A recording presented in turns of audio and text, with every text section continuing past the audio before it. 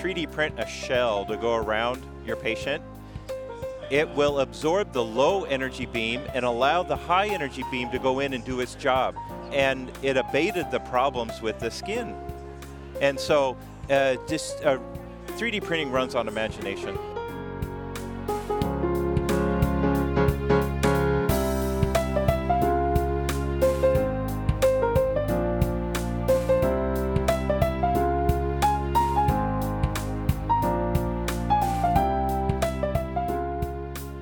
Hello, I'm Jim Fox, and welcome to the Luminovation Podcast, where we shine a light on innovation, creativity, entrepreneurship, and the creative people who make our world a better and more interesting place to live.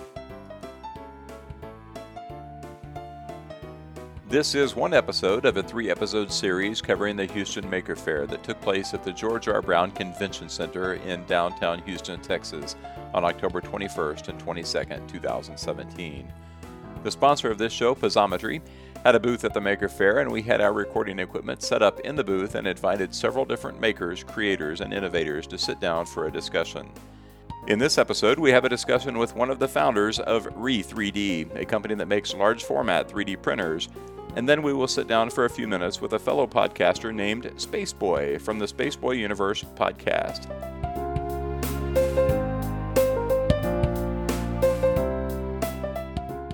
Welcome to the Luminovation Podcast. We're here with Re3D's representative, and his name is? Matthew, and I'm a co-founder and chief hacker for Re3D. Re3D, okay, cool. And you guys are located in Clear Lake, down near NASA. We are. In fact, you've kind of borrowed a few NASA employees along the way, right? Yeah, so actually my co-founder and I both worked at the NASA Johnson Space Center. Okay. I was for 6 years in the neuroscience laboratory before I left and started my own company. Okay, very cool. And what is Re3D? We've jumped right in here. We haven't even mentioned it. So give a rundown on what you guys do. Sure. So Re3D is a young company. We got started in 2013, so we're about 5 years old now. And we actually build and sell the largest affordable industrial 3D printer on the market. It's called Gigabot, and it comes in several different sizes or flavors. And the smallest machine allows you to print something 2 foot by 2 foot by 2 foot cubed.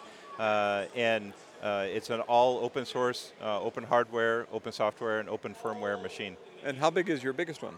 And the biggest one has a build volume of 24 by 30 by 36 inches tall. So you can really make some good sized parts with that. Okay, and the typical desktop 3D printer is maybe 8 or 10 inches cubed. So we have about 30 times the work volume Yeah. of the average desktop machine. Yep.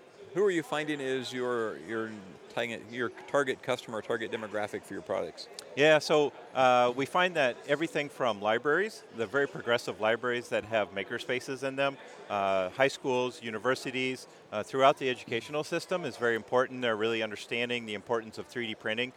This is a technology that's not going away. It's only increasing into the future. Yeah. So as they're creating curricula for the schools, they need that technology in so they can let their students wrap their heads around this new way of making things. So it's a new manufacturing modality, and you really have to put your hands on it and find out what are the limitations and how does it let you succeed as well.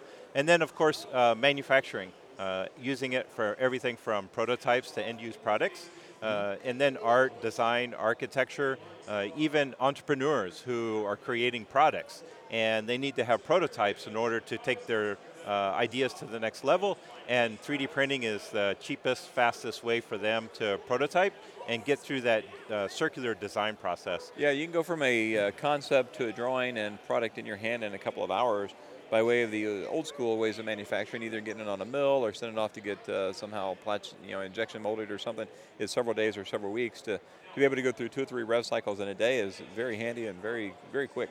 Absolutely. That's and definitely a good then thing. I think that's one of the largest reasons this technology is not going away is the versatility it gives us, and then also the customization and personalization, right? So it allows you to make something different every single time off of that machine, and there's no tooling cost because it's the same tool that does everything. Yeah, and so once you buy the machine, the raw materials, the filament is way, way cheap. It's a few pennies or maybe $1 or so per pound, right? So the raw materials is pretty cheap. Well, actually it's not. And as you look around, and one of the very interesting things that we're working on right now Re3D, the raw material, the filament, comes in many different types of thermoplastics. Yeah. And it's anywhere from 10, 15, 20, up to $40 per pound for this material for special materials. Okay, yeah. So it can be fairly expensive as far as thermoplastic goes. So Re3D took a look at this and said, why can't we just pour pellets, right? Okay. So everything in the world that's plastic, whether it's injection molded or likewise, it starts as a plastic pellet. And we've designed a brand new machine, a brand new print head that allows Gigabot to print straight from plastic pellets. So we pour the plastic pellets into a funnel on the print head, and they go down and they directly print. So we're skipping over that entire filament making process. If you think about the filament, there's a lot of money and energy embodied in manufacturing this very precise thread of filament. Yeah, some of the 3D printers do get very picky. If the filament is just the wrong diameter by ever so slightly, the wheels won't quite grab it. And right. So that's good that you've found a way to kind of get around to that and streamline the process. That's definitely a good thing. So I guess the reason I said that some of the filament is cheap is the typical PLA or ABS that a lot of 3D printers use is fairly inexpensive, but you're right, there's some more exotic materials that are doing some crazy things now, and I'm sure those do get a bit more expensive. But talk about some of those different types of materials. What are some of the different things other than the PLA and ABS that are used? Yep, so what's great about our platform, the Gigabot platform, is that it's material agnostic, which means that any different material on the market that comes in 3 millimeter diameter and melts at less than 320 degrees Celsius, you can just put it on the machine and run with it. And new materials are coming out all the time. So you mentioned PLA and ABS, there's flexible materials, rubber-like, polyurethanes, the TPUs, the TPEs. There's materials that have additives, some carbon fiber type things. Carbon fiber, in, right? Yeah. Kevlar. There's sawdust for like a wood fill materials. I don't think I've seen that one yet. Okay. It's great when you're printing with it. It smells like wood shop. It's great. It's a little bit different technology, but there are even getting to be some metal 3D printers. I've even seen a larger industrial, like house-sized printers that use concrete. So the technology is you're right. It's going to be here forever, and it's getting bigger and bigger. It's definitely changing. What is it that got you guys involved in making these things? Because MakerBots and stuff and those kind of smaller products have been around for several years now. Why is there a market for what you're doing, and how did you get into it? Yeah, so we actually manufacture 3D printers by accident. We didn't intend to start a company as a manufacturer at all. In fact, my co-founder Samantha and I, we met while working at NASA Johnson Space Center in 2012. And we were volunteering with Engineers Without Borders, traveling around the world in Africa, Central America, and everywhere you go, you find plastic waste. And we asked ourselves the question, why can't you take that water bottle, that plastic water bottle off the ground, grind it up and put it into a 3D printer and make something useful for people? Sure. Composting toilets, rainwater barrels, things at the human scale that truly benefit human needs. And there didn't exist anything like that. So the first step for us was to create the prototype of our Gigabot large format, something big enough to do a rainwater barrel, and we put it on Kickstarter in 2013 and had a very successful Kickstarter and realized there was this huge market segment that was being unfulfilled by a reasonably priced industrial 3D printer. So from just what you said, there's basically two innovations there. One is to be able to take material that is otherwise either going to be recycled in the traditional ways or just sit in the landfill and make it usable filament. So that's one innovation by itself that had not been tackled sufficiently. And then also to make 3D printers at a large scale. Did you treat those as two separate problems, or how did that process work? Absolutely. So the first solution for us was the large printer that could accept traditional filament or non-traditional filament. And that was what we put on Kickstarter. And we were able to have such a warm reception in the market that we stood with that Gigabot printer and continue to develop it. We're on our third generation of the machine. Wow, what's great is that when people buy a Gigabot, it never expires, which means every time we have an update, the technology is always changing and very rapidly. It's a modular frame, and you can unbolt the print head or unbolt the electronics and put the new one on. Okay. You don't throw away the machine and buy a new one. Sure. So it's a platform and will take you into the future of 3D printing. What are some of the most unique things that you're users or customers have come back and said, "Hey, look what I made." Those are the best emails I get, right? Yeah, With really the fun. photos It's is like, hey, here's my creation. What can you do with it? And you're talking about automotive panels. You're talking about medical devices. You're talking about Texas A&M University and their veterinary clinic. They take medical data, imaging data, the CT, the MRI of their patient. In this case, it was a small dog. And they were treating this dog for cancer, but one of the problems with cancer treatment is that with the electron beam therapy, some of that energy from the electron beam gets absorbed into your skin and causes skin problems. Okay. They figured out if you take and 3D print a shell to go around your patient, a heat sink. It will absorb the low energy beam and allow the high energy beam to go in and do its job. And it abated the problems with the skin. And so 3D printing runs on imagination. And so let's review that. So they'll scan the patient's arm and figure out that this arm is of whatever shape and whatever length. Print that part that is basically negative of the arm. Yep. Wrap it around the arm and then do the scan. Fits the patient perfectly and it's uniform and it allows it to control the therapy. That's pretty cool. That's I guess a fine example of something you probably never even imagined your machine would be a part of, and now look. Yeah, I have a very poor imagination when it comes to what to print. I think we did a really great job creating the equipment that allowed people to utilize the technology at a price point where they couldn't have touched an industrial printer otherwise. So it's about democratizing the capability for us. Can you cover that? Can you give some of the price range of your products here? What are we talking about? Sure. So the base machine, the smallest size with the 2-foot cubed work volume, comes in 2 flavors. One's a DIY kit. You put it together yourself for less than $9,000. Okay. Or you can buy it fully assembled, tested, ready to go for about $12,000. And then our largest standard machine is 24 by 30 by 36 inches tall, and it's about $17,000. We do custom machines as well, and we can go up to about 4-foot cubed. So that's going to be a little bit above individual homeowners or individual people to be able to buy it. Not totally out of reach, but it's out of the reach for most. But for companies, that's kind of chump change. That's really not that much money for a large company. Especially for companies who are getting into 3D printing for the first time. Yeah. And they look at the price of other industrial printers on the market at $50,000, $100,000 and more, and they realize that for $10,000, it's much easier to jump into the game and utilize the benefits of the technology. What kind of resolution can you get with yours? So, I know a lot of the smaller ones that are readily available at the consumer level are getting resolution now that it was unthinkable even 4 or 5 years ago. Are those gains being scaled up into your products as well? Are you getting to be that really, really good resolution as well? It's super exciting to see all the advances across the board with 3D printing companies. This FFF, or fused filament fabrication printing, is one of the lower resolution types of additive manufacturing. There are other types of additive manufacturing that, like SLA or SLS, that do just phenomenal work. But even with our style of 3D printing, I've printed down to layer heights of like 60 micron layers. Wow. Standard print resolution can be anywhere from 100 up to 300 microns. That's amazing. That's to the point where you can almost not even tell it's 3D printed. It almost looks like injection molded, right? It is super smooth.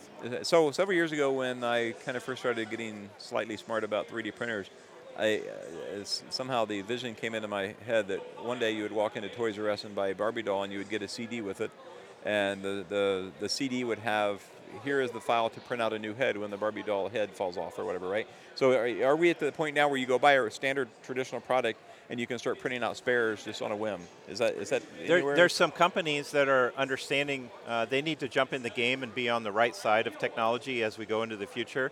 And what I mean by that is if you look at Hoover vacuum cleaners, you can go to their website and download files for attachments, print your own attachments, and maybe even customize those. They realize people are going to do this. You cannot stop people from, say, designing a component, a replacement part, 3D scanning, and integrating that into somebody else's product. But if you're a company and wants to be progressive, you'll create that community around you. So the world of, I'll affectionately call us nerds that like to do 3D printer kind of things, if we were faced with the choice of going to Walmart and buying a vacuum, and I could spend X dollars on vacuum A and X dollars on vacuum B, but I know vacuum B has their drawings on their website, why wouldn't I go buy vacuum B, right?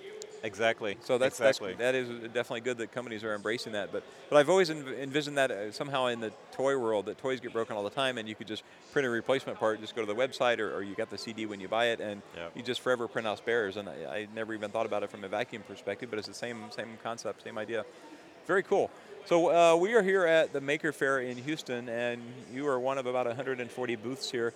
How is this event in particular helping your mission? What are you doing here why are you here at this event as opposed to somewhere else? I'm a maker. Our team are all makers, so the event really calls close to our heart. And we actually got our start at the very first Houston Maker Faire back in Stafford. Our sponsor, Posometry, the sponsor for Lumenivation as well, was at that same event, and that was before they were on Kickstarter. So that's correct. So I proudly have the Stafford Maker Faire poster hanging in our office at the Reef 3D headquarters, and it's part of our heritage, and we love coming back and seeing all the friendly faces, as well as new people coming in and exciting things. So it's a great place to be if you're a maker, or if you just love to hear about things that are happening in the community, and how do you get involved with making in the different organizations. Great place to come for that. So we've mentioned that before in the few other segments we've done today, but let's talk about specifically how did being at that first Maker Faire in Stafford, before you were a real product or a real company,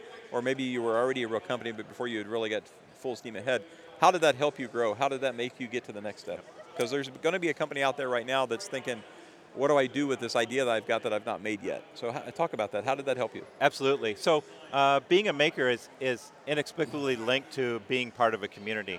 And so by putting your project out there and getting feedback from the community, and help to shape your ideas as you move forward, as you're designing, building, and thinking about the work that you're doing, that's invaluable. So having many minds to work on something and being open to receiving that feedback is very important. Yes. And then secondly, I would say that I met one of our employees who happened to share the booth next to us. He was not yet our employee, but subsequently became an employee later on.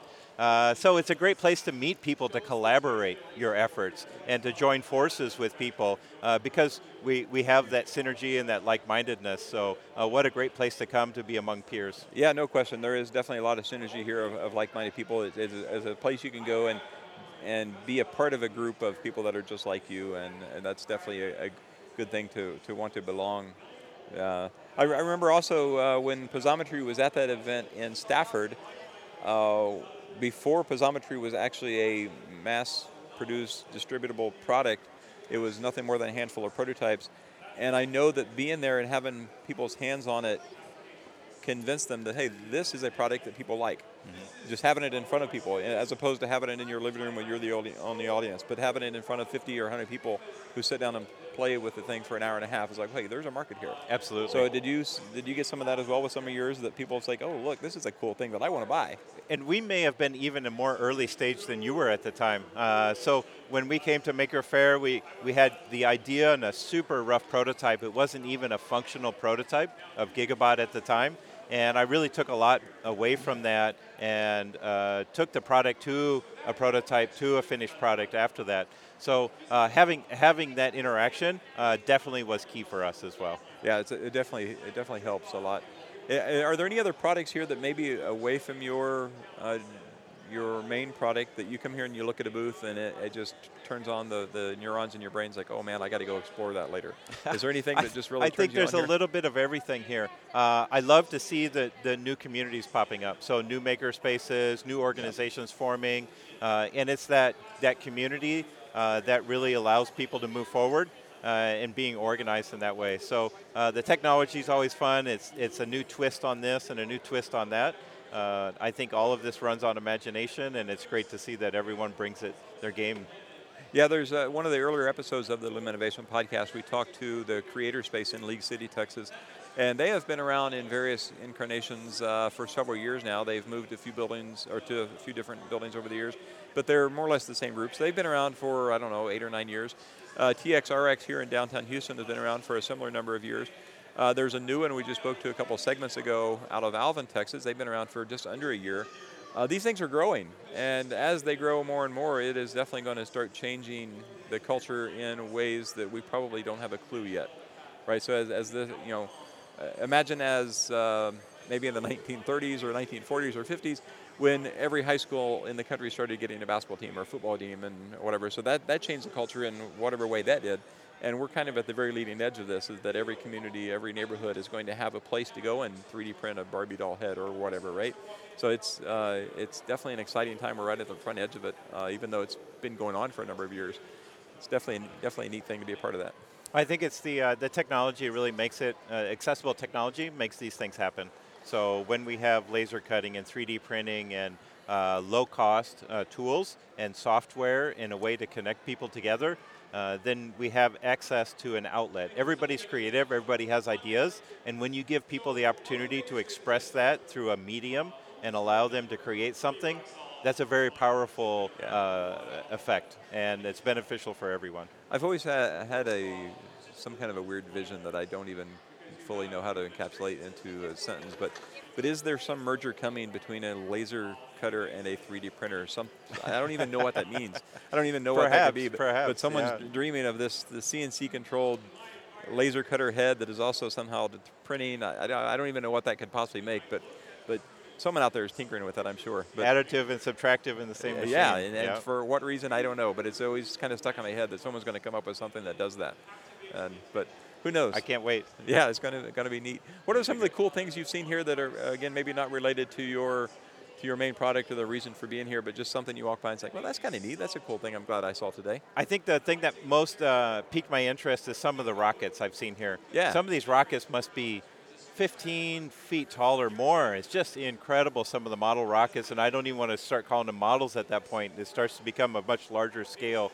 Yes. So very, very impressive to see the larger pieces that people are making, whether they're airplanes or rockets, but large-scale items. It makes me want to go and see them fly, really. Oh, indeed. I think the DaVinci Labs we had on a few segments ago, I think at their booth, they've got some of those really large rockets. The Johnson Space Center Rocket Club, that may not be their exact formal name, but that's approximately what they are. They also deal with those large rockets as well. Well, of course, NASA deals with much larger rockets. But there's a model rocket club there at the Space Center, and they do that. I don't know if they're here today, but they probably should be if they're not. But yeah, there's definitely cool stuff there. We saw the power tool races just a few minutes ago. That was kind of cool. Let's see, what else? What other 3D printer technology is here maybe with another booth beside you? What other kind of cool things are going on in that world? The really interesting thing is new materials coming on the market. I would say that that's really what's opening up new avenues for people to have accessible 3D printing with specialized materials. Okay. And allows them to use it in their particular industry, their particular application. And then the pellet printing is a huge one for us, to be able to print from pellets instead of the filament material, so totally skipping over top of the filament. And then just being able to print larger pieces. So as you open up that build volume, allowing people to have their imagination fill it in with new and exciting things, whether it's furniture or what have you. I think those are the exciting things for us that we see coming down the pipeline. Very cool. Let's see, what else have we, how can people get a hold of you? What's your website, your social media, and all of that kind of stuff? Absolutely. So hashtag Re3D Printing. You can find us on Instagram and Twitter. Our website is re3d.org, so that's RE, the number 3 and the letter D.org, O-R-G. Happy to, we love building that community. We love have that community in. We'll be having an open house soon. Go to our website, check us out, and shoot us an email. I'd love to hear from you. So you're down in Clear Lake, Texas, which is about halfway between Houston and Galveston. But I assume you do a lot of mail order stuff, the web business. You ship a thing out to who knows where, Detroit or something, right? Yeah, so in the last 4.5 years, we've grown the company, and we have customers in more than 53 countries around the world. Okay. Yeah, so we can ship anywhere in the world. It's always fun shipping to a new country and figuring out exports sometimes. But yeah, it's fully accessible no matter where you're at. And so you, I guess we've spent just a minute here talking on, you mentioned earlier on that part of the genesis of your company is doing Engineers Without Borders. Are you still working with them directly? And what's some of the good work you're doing with that? In fact, we haven't lately. That's one thing that what we're looking at right now is that not only do we have a Houston office and an Austin office, headquarters being in Houston, but we also have an outpost in Puerto Rico. So we all know that a few weeks ago, almost 4 weeks ago now, Irma and Maria came through Puerto Rico, and Maria in particular devastated the island. Yeah. So we were lucky enough to get off the island just before the hurricane came through, but we still have Gigabot down there. We still have employees down there on the island of Puerto Rico. In fact, my co-founder Samantha is there today. Wow. And so it's very important for us to find ways to help the community. We have resources on the island that are currently being used for rebuilding efforts, and our employees are working on everything from water pumps to help distribute water on the island, as the infrastructure, the electronics, the cellular networks, the water system, the electrical system, they've devastated quite a bit of the infrastructure on the island. We have employees working on 3D printing coolers for keeping medications cold. These coolers can be easily strapped to the back of a bicycle or a motorcycle, as well as thrown into a car. But special geometry with like double walls with insulation, things that can be 3D printed easily to help the hospitals on the island keep their medication, keep the insulin cold while it's in transport. So we're really focused on these things, the social aspect. We started out as a social enterprise and a social focus as a company, and we maintain that to this day. So as we're doing work in Puerto Rico today and our employees are working there, finding ways to help society as they recover and as they rebuild from the devastation. Very cool. That's definitely good that you're reaching out and doing that. We had a couple of visitors at the Piezometry booth here from Puerto Rico a couple hours ago, and they were here in the States on the mainland when the hurricanes came through, so they didn't experience that firsthand, but they said that their friends are okay back over there. So it's good to know that folks are still reaching out and helping them. But very cool. Well, thanks for stopping by, and thanks for having a booth here at the Maker Faire. I'm super excited. Thank you so much for having me, and I want to give a shout out to everyone. And again, I would love to chat, so pick up the email or telephone and give us a call. Check out Re3D online. I'm sure I know they've got a Twitter account. I know Samantha Snaves has got a Twitter account she maintains, and I guess you're on Facebook as well, maybe? Absolutely. Okay. Yep. Very cool. Well, thanks for stopping in at the Luminovation Podcast. All right. Have a great day. Okay. Thanks.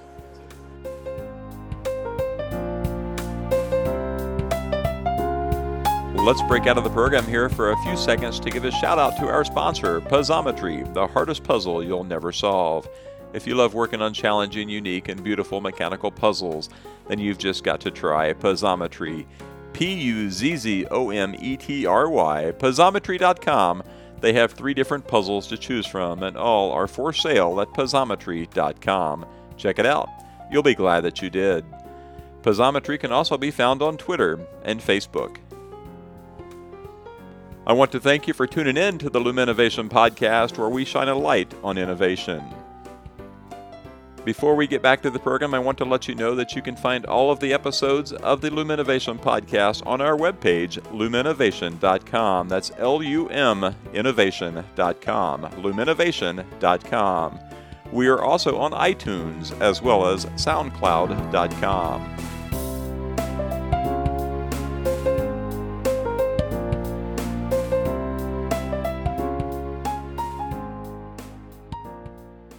Welcome back to the Luminovation Podcast. We're here with another podcaster here at the Houston Maker Faire at the George R. Brown Convention Center in downtown Houston. Welcome to the program, Space Boy. Well, thank you. Appreciate it, Jim. It's a pleasure to be here. Yeah, indeed. It's good to have you on my equipment for once. I've been piggybacking on your podcast the last few years at these kind of events. What is your podcast? We are called Space Boy Universe. Okay. Basically, I created a podcast because I was doing music. I like to tell the story that did the music thing for a long time, and I wanted to do something different, but I didn't want to, since I developed the Space Boy persona over these many years, I wanted to still do something. So I'd been very much interested in radio, big fan of Art Bell and Coast to Coast AM, and I thought, that would be a great idea to try that, because I already have the equipment to do the broadcasting. Yeah, from your music stuff. Right, exactly. So it just kind of transferred into that, and the way I look at it is that I didn't want to be specific on one subject matter, because even though I like the fringe topic, I wanted to do something that, I love music and I like technology, and it kind of snowballed into a thing, well, it's my universe and you're in it. So that was how it all started. So that's how it got created. Yeah, that's actually a good thing to think about. So the Loom Innovation Podcast here is set up to celebrate creativity and innovation, but I'm realizing that is, well, I guess I realized that before I started it, but it is constraining that just this past week I got an email to do a broadcast on a slightly different topic, and I certainly have not told them no yet, but I've got to rethink how to frame it such that it can fit into the kind of the definition of what we're trying to do with this program. Right. With yours, you don't really do that. If someone wants to come on and talk about cars, you talk about cars. Cars, exactly. And we do, I mean, the basic formula is there with my co-host Solana, where we're a married couple. So we have that chemistry that goes back several years of being married. And then two, the dynamics of, the angst that comes along with being married. I could tell a bad joke and she rolls her eyes and she'll punch back at me. So that is always the foundation. But one thing, you're absolutely right, is when I was planning to do the show, it was like I was very focused on, okay, I need something that's going to be going, the longevity factor. And so that was very important to me, even though I wanted to do the show on fringe topics, UFOs, cryptozoology, and all that cool stuff that, I'd heard with Art Bell over the years. I had other interests. And when I thought of the universe, I thought, well, the universe is huge, and it's everything from A to Z. So I thought, this is perfect. Cover anything. Yeah, and I just kind of did. And you're absolutely right. Somebody can come on, talk about cars. The next show can be, we talked about Nixon and the White House and the Watergate. A show next after that is local Houston musician talent. It's everywhere, yeah. It's everywhere. Another difference between your show and mine, other than you've got tons more experience than I do at this, is that you do most of your shows live, right? Yes, that was also a major thing, is that we wanted to do something that was different than the average podcast. Because the podcast, in a sense, has always got this this idea of it's backed up, it's pre-recorded, and there's not many interactions. And it was important for me to have that dynamic there of spontaneity, to have people call to interact with the show live. And the way we did it was we found a program or a website called Spreaker, which allowed us to do a live cast and went it that way. So we always kind of tend to refer to our show as a digital broadcast versus podcast, because we want people to understand it. We're live. We're interactive, and we do that with our Twitter feed, and then we have a chat that's inside our program, and it's really quite cool. Yeah, I know you guys sometimes even reply on air to tweets as they come in. Oh, yeah. And do that interaction. When I do this, I kind of try to keep a little bit of that same thing with trying to keep it real, which means something different now in pop culture. But I try to do very little editing from beginning till end. I will edit in the middle to put a shout out for Piezometry, the sponsor. I'll edit at the very beginning just to do an intro, and at the very end to do an outro. But I do very little editing in the middle just to keep. So what if we misspeak and say something wrong? It makes it a real conversation. Right, exactly. So and that's important with our cast because, one, we're live, but even when we've done some pre-recorded items, vacations or other assignments that we've had to do, we know we have a certain amount of time period to fill, and we know when our breaks are. But we just, hey, if we mess up, don't worry, we'll. I like to joke around, we'll fix it in post, but we really don't. There is no post, yeah. Those are usually the best moments we have. Yes, indeed. And in a previous life, I worked radio, so I do understand the idea of you got to hit the bottom of the hour, you got to do the call sign for the radio. The top of the hour, you've got to do a little bit longer call sign, and you've got commercials here and there. So I can relate to that, where you've got to kind of hit your marks, but to do it live and do it real is a different type of programming and has a much better, kind of a more personal or intimate feel to it. It is a different kind of show. That's very cool. You're here at the Maker Faire, and you are, I think, is it true that you're the official podcaster of the Maker Faire? I hear we are, but we always get referred to it, and it's quite an honor. Yeah. We loved doing it last year. It was a great experience, and also this young man over here, Cameron, has been. He's nothing but trouble. He's a he's troublemaker. always up to no good, but it's fun, and it's quite a pleasure to be known as the official podcast. Yeah, and you've been here for the Maker Faire. Comic Palooza is a much bigger event than we have here at the Maker Faire, and there's a ton more podcasters there, but you definitely do that. You do audio and video. Your wife, Solana, she does a lot of the video, and it's definitely good. You're coming out and you're meeting a lot of people. You're mingling and networking. What are some cool things you're seeing here today at this event? Well, we're seeing a lot of old friends. Yes. It's always important. And I think you just called me old. Well, I wasn't referring to you. Oh, okay, good. If you talk to Cameron, I think he referred to you old. But but anyway, I think one of the major things as a theme I'm seeing a lot more now, Jim, is the 3D printing. Yes. I mean, it is like gangbusters here. We just talked to the guy from Re3D seconds ago, just right before your segment. So. Right. So I mean, I can validate the fact that we got a lot of people here promoting 3D printing, and it's just really great to see. The price is really coming down now, and you're going to see that over time with more and more people investing in that. And it is quite an interesting thing. I'm actually looking to it because I have my space helmet. I have an actual costume that I wear. Yeah, and that's in your logo as well. Exactly. Yeah. And so I've been thinking of modding my helmet and doing maybe some 3D printing to make it lighter, make it more updated. Very good. And so I'm actually looking into maybe getting a 3D printer myself. That would be kind of cool. Yeah. I've got one that I've owned it for several years. I bought it on Kickstarter. But it has been in the hands of some of my students for more years than it's been in my hands. So, so I need to get it back and kind of start playing with it again. But they're definitely neat tools to be able to print things. The noise that is probably coming through the microphone that you're hearing that maybe is threatening to drown us out is some of the power tool racing going on behind us. So yet another fun thing going on here at the Maker Faire. But hopefully it's not affecting our show too much. I hope you can still hear us. What's some other things you've seen this Well, more event? art cars this year. Yep. In fact, they have this one Scion that I'm really impressed with. They used a lot of Indian folk art that is Alaskan based. Okay. And I thought it was really cool. Like, if you've seen those totem poles, Yes. It's very similar to that art style onto the Scion. I think it's almost like a brand new Scion. That was really cool. And then, of course, some of the other items, the virtual reality seems to be a big hit here, which is just another thing that keeps growing and growing with Oculus Rift and some of the things that we cover on Spaceboy Universe, definitely with gaming.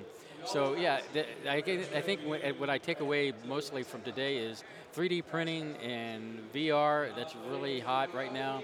And then, of course, my favorite, some of the art cars. And that was really cool. Yeah, and we talked earlier on another segment that there's a lot of activities for kids. And speaking of kids, I see one of my robotics students walking in now and waving at me. But yeah, there's a lot of activities here for kids and for families, and that's definitely a good thing. It is absolutely a great event to come to as a family, to just come out and just find something for everyone. There's so much creativity here.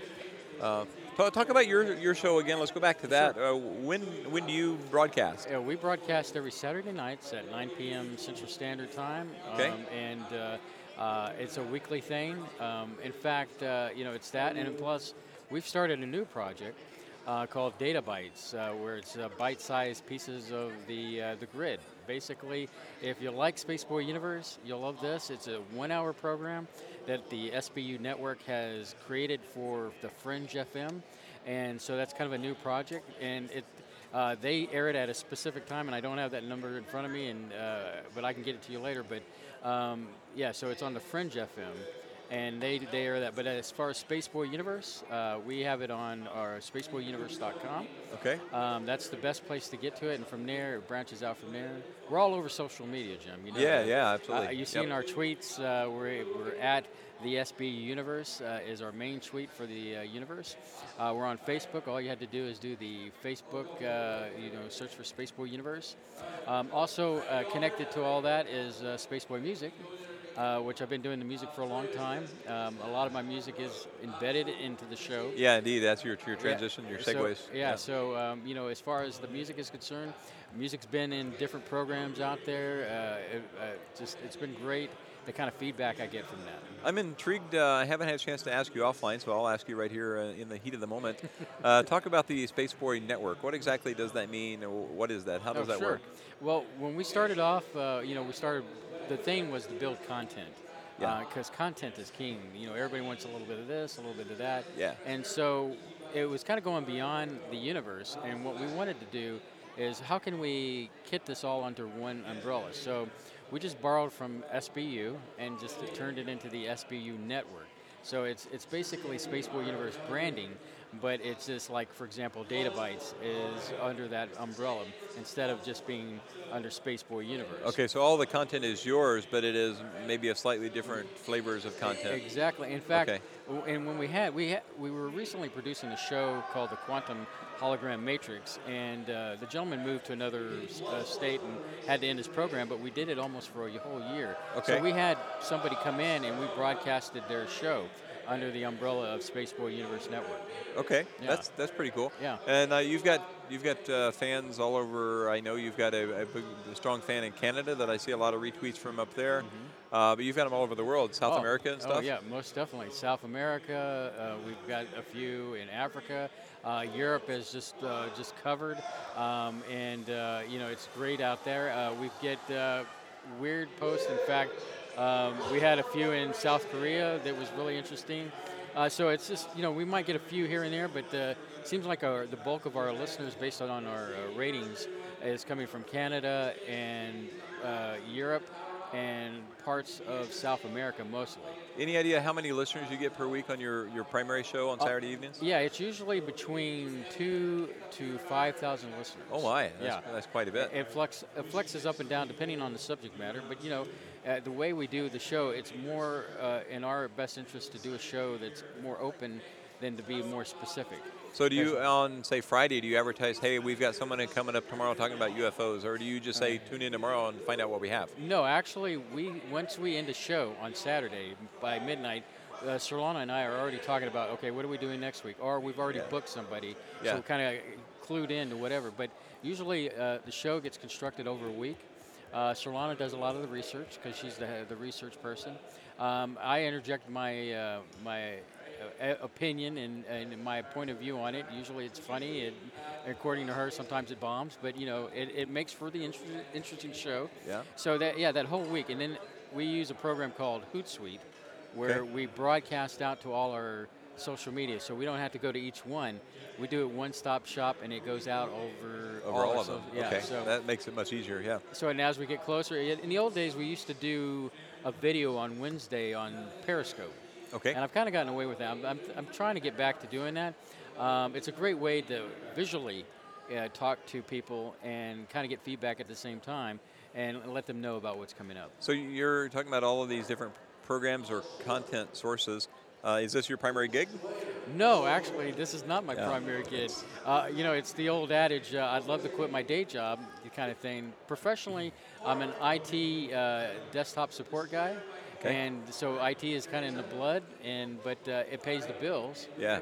But I'll be honest with you, at 5 o'clock, I'm out of there. I'm thinking, you're thinking Spaceboy. I'm in my rocket, and I'm ready to head to the stars, so. Yeah, with your show, you do it every Saturday, and with mine, I do it whenever I either get time or I find an interesting story to go and talk about. Mm-hmm. So I don't have the hard deadlines per se. But with yours, I'm reminded of a story from an author, Bill Bryson, who is now a book writer, but he started out as a newspaper writer for London Times, and I think he even wrote for the New York Times for a while. But he's like, the thing about a weekly column is, damn it, it's every week. Right. And Solana will tell you, she likes to sleep late. She says, I've worked all week, I want to sleep late kind of thing, and I'm like, oh no, Saturday's our day, we got to get up, make sure the show's on target, and I think I'm the more strict when it comes to the guidelines of, okay, we got to get this, certain benchmarks we have to hit through the course of the week and in that day. And it does get to a point where, man, I really would like a day off. And I get to that point where, okay, I'm ready to take a day off. And then no, I'm back on the mic. And then I get that, the Space Cadets is what we call our listeners. And they're feeding back to me. And it's just, it makes it all worthwhile at the end of the day. Very good. And I've always thought about you guys on Saturday night, which is typically a night to either relax around the house or go out or go to dinner or go to the bars or whatever it is. And you guys are trapped behind a mic and seem to like every minute of it. Yeah, we do. We enjoy it. And Solana will tell you, she says, at least I know where you're at. You're not out there, being a hooligan or something like that. And that's Cameron's job. He's the one that's the hooligan. Yes, he is the hooligan, isn't he? Very cool. Anyone last parting words here? A shout out to how to get a hold of you, how to find you. Well, once again, Jim, thank you for allowing me to be a part of your cast. And the easiest way to get us is spaceboyuniverse.com. Yeah. Like I said before, we're on social media at the SB Universe, and then of course on Facebook, just do a search for Spaceboy Universe. Also on YouTube, we do the videos. Yeah. Spaceboy Universe. And let's see, finally, if you like some of the music you hear on our program, check it out on spaceboymusic.com. Okay. And the music is there. It's just really good stuff, and even Grandma likes to bug out to it. Hey, one thing I wish I would have thought of 10 minutes ago, because we're going to run out of time, but I'm just going to kind of outvote, and we're just going to run on because I've got a whole new thing. I'm kind of I'm not new to broadcasting necessarily, but I am new to podcasting. Mm-hmm. You've been doing it for a while. There's bound to be others out there that are thinking of, hey, I've got a message I want to get out to the world. Mm-hmm. What is your advice for a new person to get out and actually say, yes, go buy the equipment, go start doing podcasting? What do you suggest for people to get started? Well, right off the bat, if you've got an interest, that's great. It means you're interested in something. And the first thing is that before you get behind the mic, kind of get an idea what's the message you want to convey. Kind of tighten it up a little bit, And then once you pretty much have a solid idea, a vision, if you will, then go ahead and buy the equipment. Now, a lot of people think, I got to buy hundreds of dollars of equipment. It's not the case. Yeah. As long as you have a laptop, a microphone, a headset, those are the basics to get the whole thing started. And then you can use a program called Audacity. It's free. It's out on the internet where you can record your cast. And then from there, it's just finding a place to just upload it. SoundCloud is a great one. It's free, the basic model. So there you go. You can start off shake and bake, and as things grow and your audience grows, then you can start adding things to make it more professional. Yeah, I've got a rig at the house that it turns out I don't use much because most of my shows are out actually in the field, in the art studio, as I did a couple weeks ago, or here at this event, or out across country somewhere.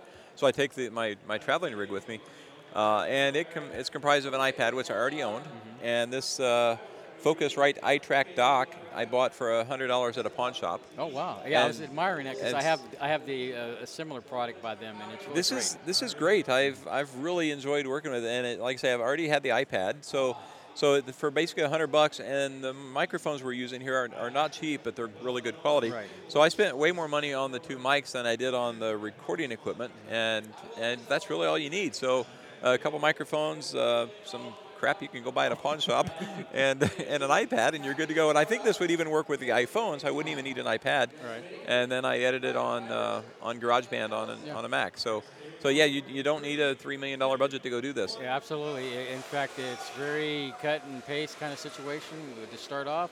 But like I said, once you start getting your groove, in fact, this is important, Jim, is that when diving into something, you don't want to go full hog and buy the whole farm. Yeah. You go ahead and just, dip your toe into the pool, so to speak, and just buy a little bit, and see if that works out for you. Because if at the end of the day, it doesn't work out for you, you haven't lost a lot, but you've gained a wealth of experience, and you can take that with you, whatever you decide that you're really tapped in to do. That's right. And Cameron, the fellow we've had a lot of fun picking on, he has kind of found his own home in this same kind of thing, but with YouTube videos and a YouTube channel. And you and I are doing the podcast thing. So anyone that's out there interested in doing this kind of stuff, just give it a go. It's cheaper than you think. It's easier than you think to get started. Certainly you can argue that as you go, you'll learn and get better. And maybe it takes a while to get really good and get a really pristine show. But so what? You don't need a perfect show to get started. Just get out and get her done, right? Yeah, it's the old adage, how do you get to Carnegie Hall? Practice. Practice. So that's all you have to start is just keep doing it.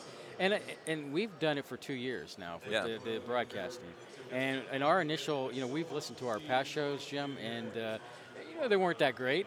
But with time and see, we never thought we would be at a place like this. Yeah. Doing the Maker Faire, doing this, and it just took a lot of practice and fine tuning our technique, and look where we're at. Absolutely. And I noticed that even the shows I put together, then I won't speak to say if the quality is better or worse. It's up for you guys to decide. But I know I'm getting quicker at it. I can get the same result in a much quicker session in front of GarageBand on my Mac. So it's definitely helping me do it more and more. But well, cool. Well, thanks for spending time with us, Space Boy. And Sorlana is around here somewhere. She's ran away. Who knows? But thanks for being a part of the show. Well, thank you, Jim, for letting me be a part of your show. Cool. And thanks for the listeners to Loom Innovation Podcast. See you next time. Thanks.